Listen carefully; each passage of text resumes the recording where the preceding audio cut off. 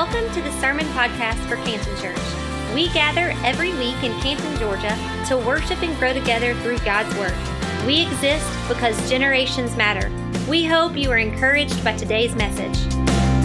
How are we doing today? We doing good? I told you last week that I had 82% more energy than you, and today I cannot say that because Mary Beth and Lauren have 82% more energy than me, I think. But no, we're glad that you're here. Hopefully you've been greeted a bunch, and you're going to be greeted a bunch more on your way out today. But we are so thankful that you're here. It's a great day to be here. We're baptizing folks at the end of our service today, and that's one of my favorite Sundays of the year. But it's just a great season in our church. Last Sunday, we had the largest regular Sunday attendance we've ever had in the history of our church, which is super exciting. Absolutely. Yeah, go ahead. And so we're adding seats and trying to move people around and do the best we can. And so we're excited about what God's doing. Wednesday night, we had over 40 people here for our student life and a bunch of kids last Sunday. I don't know what the attendance is today, but a bunch. Wednesday night, this coming week, we start our Kids Life Expedition Wednesday night program. Life groups are launching. 80% of our church were in life groups last semester. So you need to jump in. I've told you before, if you jump into a group and you don't like it, we'll tell them the night of the week didn't work for you and help you get into a new group. It'll be fine. We don't have to tell them that you didn't like them as a person. But no, we'd love to have you get into a group.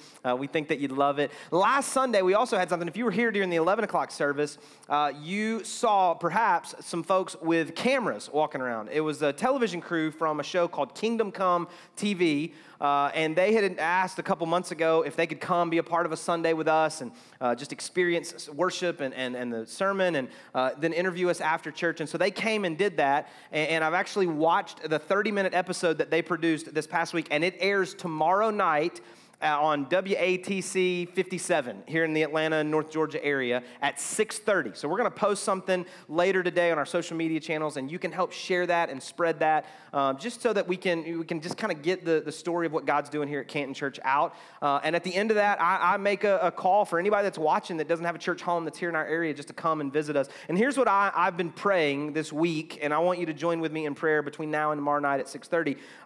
The Channel 57, like if the over-the-air coverage and all the different cable, providers and stuff, it's a couple million people. I'm not under the illusion that anywhere near that will watch. I get it.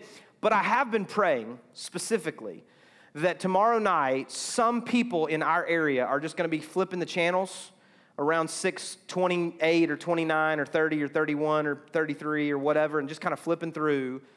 And there's not going to be anything that just catches their eye. And at some point, the batteries in their remote dies on channel 57. That's what I'm praying. I mean, they have new batteries in their house for later, but they can't find them for 30 minutes. But I am praying that the Lord would do something in that 30 minutes and that maybe something they've been searching for and didn't know where they could find it, that the Lord would just connect them here. And next Sunday morning, they're going to walk through the doors here. That's what I've been praying. I want you to join with me in prayer about that if you would. But it's just a great time, great season. But I'm excited about today. I have started something over the last few months that I've been enjoying. I didn't really enjoy it up to that point. I'm not the best at it, but I've started running on purpose. Again, I'm not great at it, but one of the things that I tend to do is, when I jump into something and I kind of, hey, I want to try this, I try to give it my all. And so I've been trying to, be more disciplined in my diet and exercise. And, we say here that generations matter, and that's not just something on the wall and for church. I want it to matter for my generations of my family, and I want to live long enough to see generations. And my diet and exercise hasn't been great, so I'm trying to change that. And so one of the ways that I'm doing that is to try to run. And so one of two things happened as I started running. One, I realized that I want to quit all the time when I'm running. And two, I tend to start too quickly. So I would come out of my house and take a right and just start running down the sidewalk as if someone were chasing me with a knife. And then I realized I'm running way too fast. My body cannot endure this, and I have to slow down. And so I started to build my endurance up. And so I set a goal for myself to try to go, okay, this is just what I'm going to do to give myself, here's what I'm trying. And so I wanted to run in a 5K, which I did just a few weeks ago. And when I decided I was going to run the 5K, that's a little over 3 miles, I said, okay, I want to run it in under 30 minutes. And for some of you, you're like, wow, that's really slow. And you'd be right. And then for others of you, like, that's really fast. And you'd be right as well. And so I decided I'm going to run the 5K. I want to run it under 30 minutes, which means I've got to run each mile in a little less than 9 minutes and 19 seconds, which if you're just running 1 mile may not be super fast, but over the course of a race, that seems a little bit fast. And so I was trying to, get to that. So in all of my preparation for the race, I did not get under 30 minutes. I was kind of discouraged. I was like, man, but I kept getting closer. So the day of the race, showed up, ran in kind of a pack of people that seemed to have a pretty good pace. I had an app on my phone, was telling me like what my time was and how far I'd run. And so I get around, I turn the last corner and I see the finish line kind of up the hill from me. Of course, the finish line's always up a hill, right? Okay, so it's up the hill. I look at my phone, I see the app, I see my time. I have under a minute to make it within my goal. And so I start running like the guy's chasing me with a knife again, right? And so I cross the finish line and almost passed out. I was like gassed, right? Some of you, you're like, oh, that's crazy. It was only 30 minutes. It was only running. But I really was gassed. But here's what I discovered. Like, okay, after a few minutes, I caught my breath. I was good. I was fine. I ate a banana they had there, some water. I was great. So I was like, hey, this feels good. So I've decided I'm going to keep running. So the other night I went to my son's lacrosse practice, and at the park where they were practicing, there's a track. I thought I'm going to run a little farther than 5K. I don't know, I'm going to run. Corey asked me, how far are you going to run? I was like, I don't know. I'll just run a little farther than 5K. So I started running. It wasn't as hot that night. It wasn't as humid. So I just kept running. I ran more than the 5K, and then I'll be honest, then I walked a little bit of a lap, and then I would run a little bit and walk a little bit. And so I ended up at the end, I had run a 10K. A little over an hour, but I ran a 10K, and I was so proud of myself. But here's what you need to know about me as a runner. And if you're a runner, you know this way better than me. I'm not a runner. I wouldn't even classify myself yet as a runner. But if you never run, you may not know this. Pretty much the point of running is just not stop. Like the whole time I'm running, in my brain, the only thought I have is, I want to stop.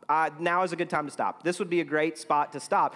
And then the internal battle of going, no, I think I need to keep running just a little. I'm going to run to the tree. I'm going to run to the stop sign. I want to stop now. I'm going to run to that car. I'm going to get in front of that guy. It's a battle the whole time. But there comes a moment when I'm running when I'm like, I've got nothing left. And I have a decision to make right then. In that moment, if I keep going and I press through, I catch what they call a second wind. Some of you have experienced this before in athletics or maybe in some other area of your life, and you catch what is called a second wind. It's this phenomenon when you are pushing yourself and exerting yourself to the point that you think you have nothing left in the tank, and if you push through that moment, you realize, I got a little more. And so you're doing more than you thought you could. It's not hurting like it was. You have breath, you have energy, and it feels great. And so I've experienced that a couple of times as I've been running. Well, I told you a few weeks ago that this past summer, Corey and I, at the end of this crazy year of ministry, as we separated our church and planted this church, and it had just been a crazy year. And so we took some time this summer to really refresh and just refill our souls and just prepare for what we believed God was going to do this fall. And so we did some dreaming and some planning and just take some time off. And during that time, I was reading some books and I was listening to some sermons, and I listened to a sermon on a podcast where the guy talked about this idea of a second wind. And when he talked about this idea, I thought, yeah, that's it.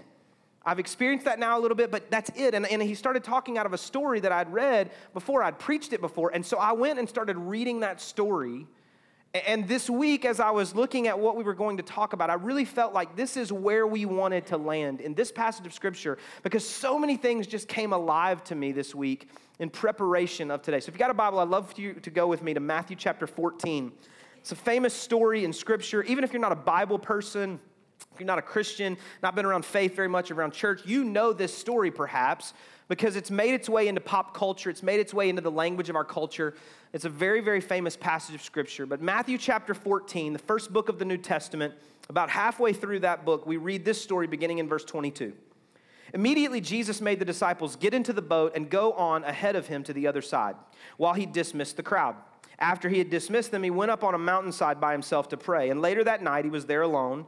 And the boat was already a considerable distance from land, buffeted by the waves because the wind was against it. Shortly before dawn, Jesus went out to them, walking on the lake. And when the disciples saw him walking on the lake, they were terrified. "It's a ghost," they said, and cried out in fear. But Jesus immediately said to them, "Take courage, it is I, don't be afraid." "Lord, if it's you," Peter replied, "tell me to come to you on the water." "Come," he said. Then Peter got down out of the boat, walked on the water, and came toward Jesus. But when he saw the wind, he was afraid, and beginning to sink, he cried out, "Lord, save me." And immediately Jesus reached out his hand and caught him. "You of little faith," he said, "why did you doubt?" And when they climbed into the boat, the wind died down. Then those who were in the boat worshiped him, saying, "Truly you are the Son of God." Over the next couple minutes before we do baptism, I want to share with you a few thoughts that I believe relate to all of us, wherever you may find yourself. Maybe you're at a place in your journey where you want to give up. Maybe you're at a place in your journey where you just did give up, or maybe you're just kind of walking through a season where things are good, you're kind of living life at a pace that you feel like is sustainable, but you anticipate that perhaps there could come another day like you have experienced before where you'll want to give up. And I want us to talk a little bit about this idea of second wind. And I've just got a few thoughts. Maybe you jot these down in your phone or write these in the margins of your Bible or on the tithe envelope there before you. But just a few thoughts that I believe will help all of us related to what it looks like to really follow Jesus in relationship. And here's the first thought that comes right out of the text we just read. What seems impassable is not impossible. What seems impassable is not impossible. Look back at verse 24. And the boat was already a considerable distance from land, buffeted by the waves because the wind was against it. And shortly before dawn, Jesus went out to them, walking on the lake. Now, so often when I read passages like this, I miss so many of the goodness that exists here. Jesus had sent them out on the boat, and they were out on the lake, and they were out now a great distance from Jesus. He comes down from praying, and about dawn, he's going to see them, and he wants to get to them. Now, you need to recognize that there would not have been a lot of people hanging out around the edge of the lake. He'd already dismissed the crowds. There would not have been a lot of people hanging out around the edge of the lake that would have been like selling tickets to take you across the lake in their boat. They would do that during the day. And so the idea that Jesus had to get where they were, but there wasn't really a suitable means for him to do so, makes it seem like the distance was impassable. In my life, and perhaps in your life, there are some times and some circumstances when we feel like the distance that we have created between ourselves and God is impassable. Maybe we think that the circumstances that we're facing, that our marriage and our relationships and our finances, they're just too far gone. There's no way that God could do anything. It seems impassable, the distance that would have to be covered. God can't get to that place. God can't do that. God can't restore that. I was the one that made the mistakes. I was the one that did this, or we did this together. We made poor decisions, and so surely this is impassable. But because of God, it is not impossible. I tend to put God in a box sometimes. I tend to put limitations on God that are not realistic to who God actually is. And so often what I've done is I've created the bounds by which I have faith in God. I believe that God can do these things and God can't do these other things. That God is capable of accomplishing this, but he's not capable of accomplishing this. It seems impassable. But because of God, it is not impossible. And so what does he do? He just walks across the water toward the boat. And then I want you to see this next idea here. Fear causes the familiar to seem foreign. Fear causes the familiar to seem foreign. Look at what we just read. When the disciples saw him walking on the lake, they were terrified. "It's a ghost," they said, and they cried out in fear. Do you remember when you were a kid? I'll say a kid so that all the adults in the room that experience this now don't feel bad about themselves. But do you remember when you were a kid and you would be laying in your bed at night and you would hear a noise and you would be convinced that it was a new noise and it was scary, even though it was a noise that you kind of heard before? Anybody remember that as a kid? So I'm not talking about actual dangerous noises in your house. So like in the middle of the night, if you hear someone downstairs and there should not be anybody downstairs, that's a big deal, all right? I get that. I've got a kid in my house that roams in the middle of the night, and you're like, it's the third watch of the night. I should not hear the Dorito bag unrolling right now. There's I don't know why a burglar would eat Doritos first, but I'm convinced that there's somebody downstairs. So I get, if you hear noises and you think that there's a burglar, you need to call 911. But there are times that it's just the creak of the house. It's just the attic. It's just the sounds, the trees, the branches that you've seen that you should have cut back that scratch up against the side of your house. And you know what those noises are intuitively, but fear causes the familiar to seem foreign. And so when you are afraid, so often what you've already recognized and known not to be scary becomes scary. Keep in mind that Jesus just sent them out on the lake. Not 6 days ago, not 6 months ago, not 6 years ago, maybe 6 hours ago. They were with Jesus. He puts them in the boat and sends them on ahead of him while he prays and dismisses the crowd. And yet when Jesus reappears to them, because of the limitations that they put on him in their mind that he could not have gotten to where they were, they are afraid of the guy that they had just been with 6 hours before, because fear causes the familiar to seem foreign. But the reality here is that for all of us, if we would take the emotions that fear creates in us, if we would zoom out as much as possible, and I know in moments of fear, sometimes it seems impossible, but if we would just take the edge off of what we're experiencing and what we're feeling, we would be able to rationally process what we are experiencing and go, wait a minute, if someone's walking on the water, we're already 14 chapters into Matthew. That's probably Jesus. We've seen him do some crazy things. But no, they go, it's got to be a ghost. These were professional fishermen. So that only tells me what they were thinking other nights when they were on the water. It's got to be a ghost. Surely it can't be Jesus. But then look at this response. This idea, if you never try, you'll never know. Verse 28, Lord, if it's you, Peter replied, tell me to come to you on the water. Come, he said. And then Peter got down out of the boat, walked on the water, and came towards Jesus. If you never try, you'll never know. I love that Peter asked him this, because remember, he was in the group that thought this was a ghost. So now Peter's talking to ghosts, okay? So I love that in response to thinking this was a ghost, Peter says, you know what, this may be Jesus. I think, just in the back of my mind, in the recess of I think, okay, this makes sense that this could be Jesus, the guy who's been telling us that he's the Son of God, and he holds the power over life and death, and he does these miraculous things, and he teaches in ways that astonish. This may be Jesus. Lord, if it's you, call me to come. I love that, because it proves to me that Peter was a little bit crazy. And I want to be crazy like that. Like crazy obedient. To that place where you do things in obedience to God that other people, the other disciples are like, what are you getting out of there's a ghost out there. What are you doing? The winds and the waves what are you doing? I don't understand why you're getting out of the boat. Peter said, Lord, if it's you, call me to come. He said, come. Peter's like, I'm out, fellas. And he is just over the edge of the boat, crazy obedient. I love that. That's what I want to live like. I want to live in crazy obedience. In our family, we're trying to teach our children what it looks like to be obedient when you feel the Lord nudging you to do something. If you've had those moments where you've ever experienced and you just kind of feel like there's something that the Lord wants you to do. Maybe you've experienced that in some way where you're supposed to go pray for somebody. I feel like I'm supposed to go pray for them. Maybe you're standing in line at the grocery store or Starbucks or whatever your favorite restaurant is, and you feel the Lord say, hey, just pay for the person behind you. God, I don't know. That'd be kind of awkward. That'd be kind of weird. If it was anonymous, yeah, but I'm standing right here. They're right there. I don't want to, that'd be a little behind. But we've been teaching our kids, like when you feel that nudge. A couple days ago, one of our kids said, I feel like I'm supposed to go pray with that person. He said, but I'm afraid. I'm scared. I said, guess what? I get scared when I feel that too. And I asked him this question. I said, this is a filter that I use whenever I'm trying to decide, was that God or did I eat bad pizza last night, right? This is what I'm trying to decide. I asked this question. If I go ahead and do it and it's not God telling me to do it, would God still be honored by this? And if the answer is yes, or if the answer is absolutely not no, then go do it. I think God is going to be honored by your faith-filled, overcoming fear obedience, even if it's not him nudging you and you just kind of looked across the room and go, man, that person looks like they need prayer. I think I want to go pray. Like, you're still honoring God in that.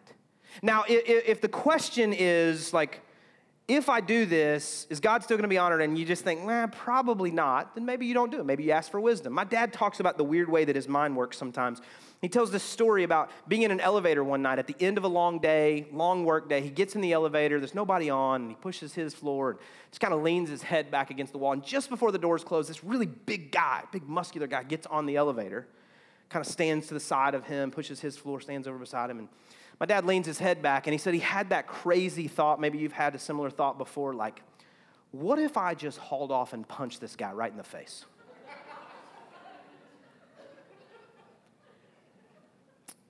And then he thought, Lord, that doesn't sound like you. Because in that moment, if he would have run it through the filter, like, if I did it, if it wasn't the Lord, and if I did it, would God still be glorified in this? The answer is most definitely no. And that guy would have tore my dad up, okay? He's not a big fighter, right? So if the answer is no, then maybe you don't do it, or maybe you seek other wisdom or counsel. But if the answer is yes, then just go be crazy obedient. So that person goes, wow, that was interesting. Just embrace the awkwardness, embrace the mess, and just step into crazy obedience. Just step out, just try it. You'll never know if you could unless you try, right? I ran across this quote this week from William James. It says this: most people never run far enough on their first wind to find out if they've got a second wind. Just get out of the boat. Just try it. You'll never know if you don't try, so just get out of the boat and try it and just see if perhaps it's God that's calling you to come out of the boat. This was not the first time that Jesus had called Peter. The first time, they were also by the water, and Jesus called Peter to leave his nets and come and follow him. You know what Peter did? He dropped his nets. Crazy obedience. You're going to make me a fisher of men? I don't even know what that looks like, but I am in, right? Crazy obedience. I want to live that way. You'll never know unless you try. Look at this. Just because I'm sinking doesn't mean I'm sunk. Just because I'm sinking doesn't mean I'm sunk. Look at this in verse 30. But when he saw the wind, he was afraid, and beginning to sink, he cried out, Lord, save me. And immediately Jesus reached out his hand and caught him. Now, I've read this passage so many times. I've told you, I've preached this passage before, but I had never noticed the first few words of what we just read. It says, but when he saw the wind, he was afraid. You can't see wind. You can see the effects of wind. You can see wind turning waves over. You can see wind turning leaves to and fro. You can see wind bringing rain left or right, up and down. But you can't actually see wind. And yet it was something that he saw that made him afraid. And I don't want to speak for you, but I'll just indict me. So often my fears are things that are not actually real. I'm not saying that you're not really afraid of some things, and I'm not saying that some of your fears aren't real. Some of them absolutely are real. But so often for me, the things that I'm actually afraid of are the things that I'm anticipating that once I actually get there aren't as bad as I thought they would be.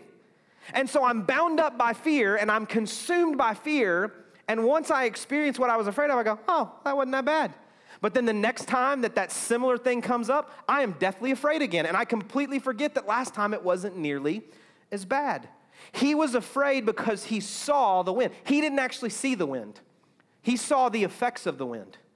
He saw the wind and the waves, and he saw what it was doing to rock the boat, and he saw the storm that had kicked up. He saw the effects of the wind, but he didn't see the wind. But it was the wind that caused him to be afraid. But I love what he did. As soon as he was afraid, as soon as he was scared, as soon as he started to sink because of his fears, he cried out. And he cried out to the one that called him in the first place. So often, for so many of us, when we begin to sink, we don't cry out for help, we isolate ourselves. We don't cry out for hey, this is what's going on in my life. Hey, this is what's happening. I told you last week, not everybody needs to know your mess, but somebody needs to know your mess. I told you a few minutes ago, we come into this place and we gather together and we pray and we call out to God and we agree together with our elders in prayer in those moments. And some of you come to us in the lobby and we pray with you because we cry out to the Lord when we begin to sink. But what the enemy wants you to do when you begin to sink is to not say anything. Just to isolate. No, you can't. No. Other people don't sink as much as you sink. Other people have more faith than you have. Other people don't doubt like you doubt. Other people don't struggle like you struggle. And so we begin to isolate. We talked about this last week. I don't want to rehash it, but we isolate ourselves instead of crying out for help when we are sinking. And what I love about what Peter does here is as soon as he starts sinking, he cried out, Lord, save me. And look at what Jesus did. Immediately, Jesus reached out his hand and caught him. Immediately, Jesus reached out his hand and caught him. It means that Jesus is close enough. He's close enough to catch you when you're sinking. Some of you, that's the best news you could hear. Because you came in today and you're not convinced he's anywhere within 1,000,000 miles of where you're at. And I promise you, if you would just say, Lord, save me, he's right there. He's right there. I love this proverb, Proverb 24, verse 16. It says this, for though the righteous fall 7 times, they rise again. And when you read this, it may disrupt your theology, what you believe about God and faith and righteousness. Because what it says is that the righteous fall 7 times, but they rise again. What that tells me is that the truth about righteousness is not in the first part. It's in the second part. That it's not about not falling that makes you righteous. It's about getting back up again that makes you righteous. It's about calling out to God and allowing him to lift you up out of your sinking state that makes you righteous. For the righteous fall 7 times, and they rise again. What makes a person righteous isn't that they don't fall.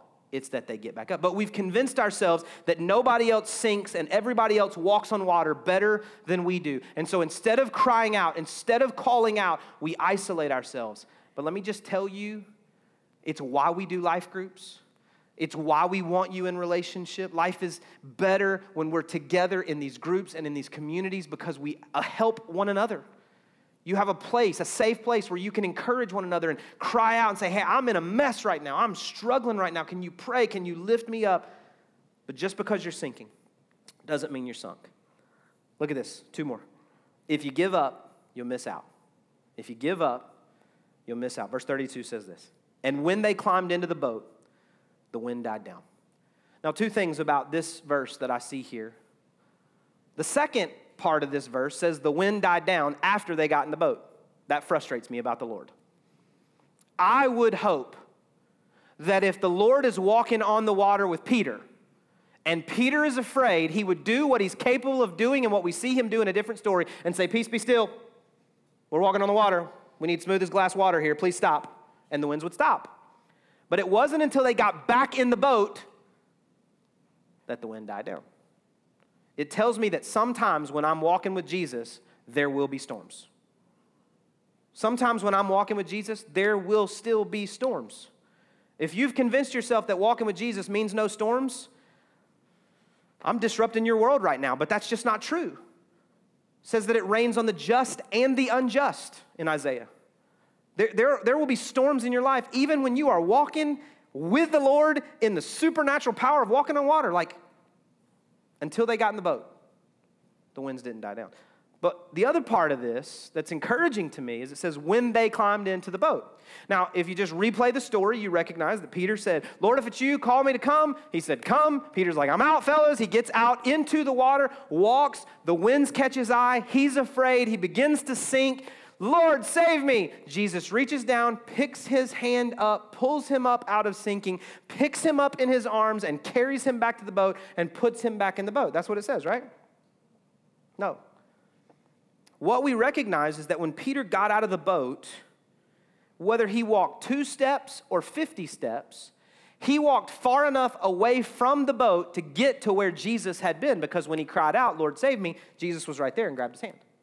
So he was in close proximity to wherever Jesus was. And Jesus evidently was not close enough to the boat that the guys recognized Jesus because they thought he was a ghost. So he was at least far enough that he still looked like a ghost. And Peter walks to Jesus. So when he lifts him up from sinking, they've got to get back to the boat. And what is not recorded that I wish was recorded at the end of verse 31 or in a different beginning to verse 32 is it says, and then Peter and Jesus walked hand in hand 31 steps back to the boat before they got in. That would be awesome. But we don't have that. We just know that they got back to the boat. And what I believe with all of my heart is that they walked hand in hand back to the boat. Peter did what no other human in history that we have recorded was able to do. He walked twice on the water, once to Jesus and once back to the boat with Jesus.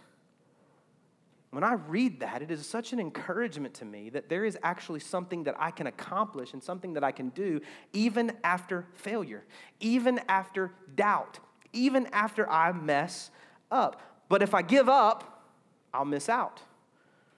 If Peter, when he started sinking, just said, I'm sinking. Here I go. I'm out, fellas. See y'all. I tried. It was a good ride while it lasted. No. If he would have just been done, he'd have been done. He would have missed out on this incredible miracle of walking hand in hand with Jesus. Look at this picture I found this week as I was preparing. Your second wind starts here. It starts on the other side of the things that are fighting against you.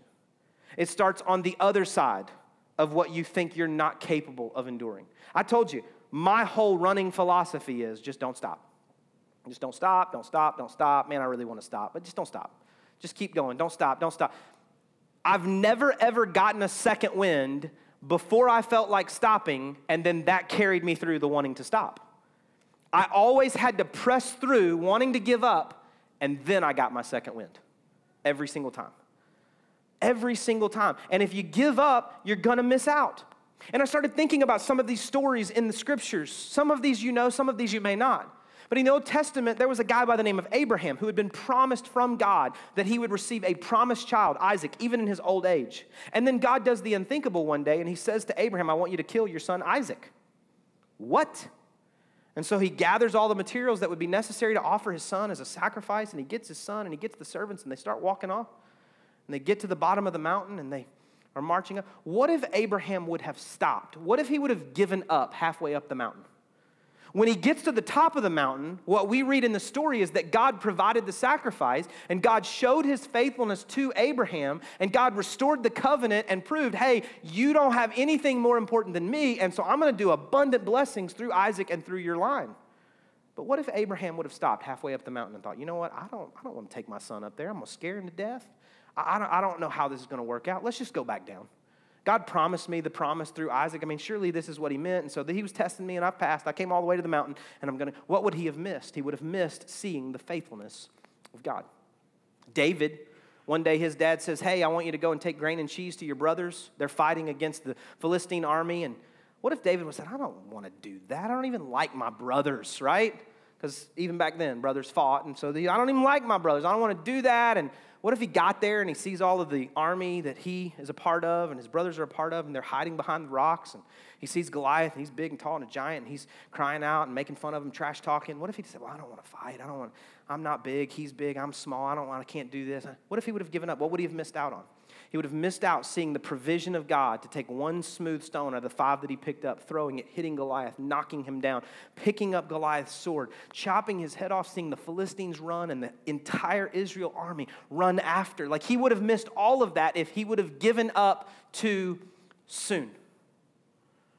And I thought about you this week. I thought about some of you. When I closed my eyes, your face was on the back of my eyelids. And I know some of you, your marriage is in a tough place right now. And you're contemplating giving up. My question would be, what are you going to miss out on if you give up right now? I thought about some of you that it's not a marriage issue for you, but there are other relationships, and you're ready to walk out on those relationships. And my question to you, what would you miss out on if you give up? And maybe it's time. Maybe you hear God specifically saying to you, no, now's the time. Now's right. This is the right time, for sure.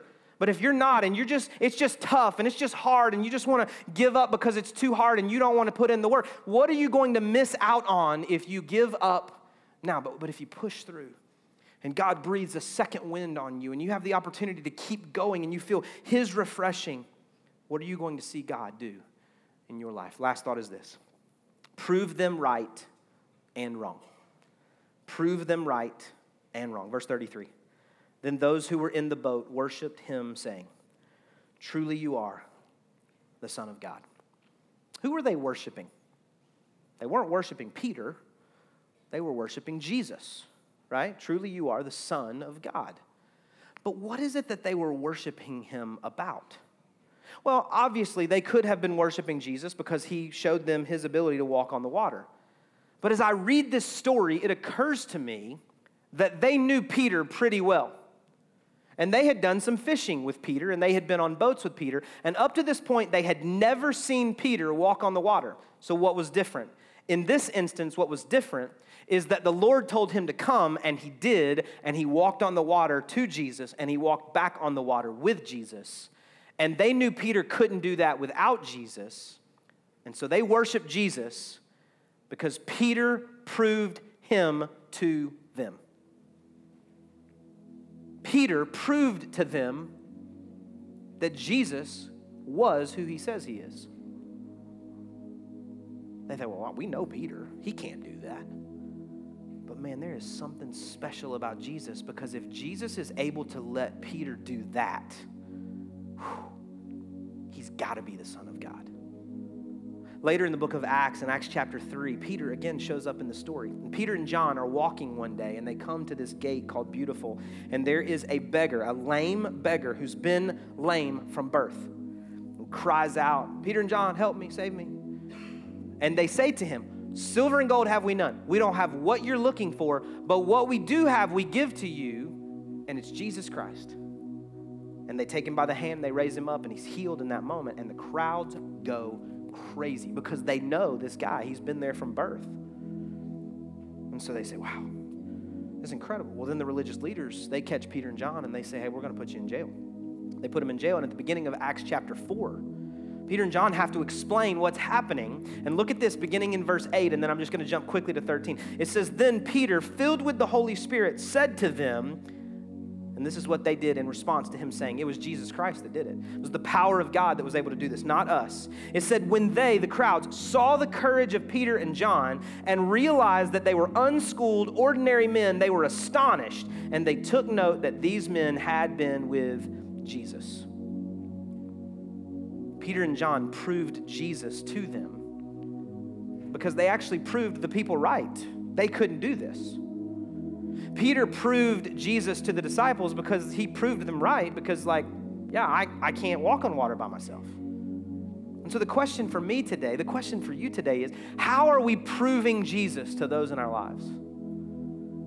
How are we proving Jesus to those around us? What is it that we're doing as we're crazy obedient that they go, well, there's no way you could do that on your own. There's no way you could accomplish that by yourself.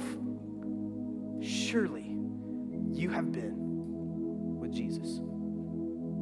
Surely you have been with Jesus. I want you to bow your head and close your eyes as we conclude our time together today. If you would say to me, Jeremy, for me, I need to accept him as the Lord and Savior of my life. I'm a sinner in need of a Savior. I need him to forgive my sins and lead my life from this point forward. I recognize that. And today I want to join with those maybe in this room who've already made that decision and become a follower of Jesus Christ. Would you lift your hand right where you're at? Thank you so much. You can put it right back down. Anybody else? Now, if you would say, Jeremy, for me, it's not about salvation. I just want to be crazy obedient. I want to trust God enough to get out of the boat. Even if I start to sink, I want to cry out to him and watch him respond to me. And I want to walk hand in hand with Jesus into more than I ever thought possible. I just want to be crazy obedient and prove Jesus to those around me. Would you lift your hand right where you're at? Thank you so much.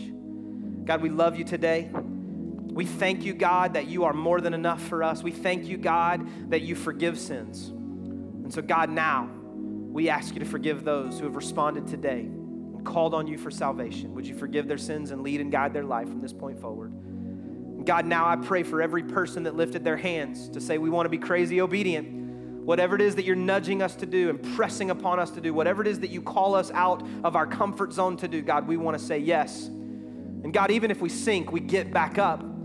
Even if we're falling, we get back up again, God, because we want to prove Jesus to those around us because they know that we can't on our own. So, God, we ask you to do immeasurably more in and through us for your glory and for your honor. In Jesus' name we pray. Amen. Thank you again for listening. If you would like more information about today's message or about our church, we invite you to visit us at cantonchurch.com or on Facebook at facebook.com/cantonchurchga.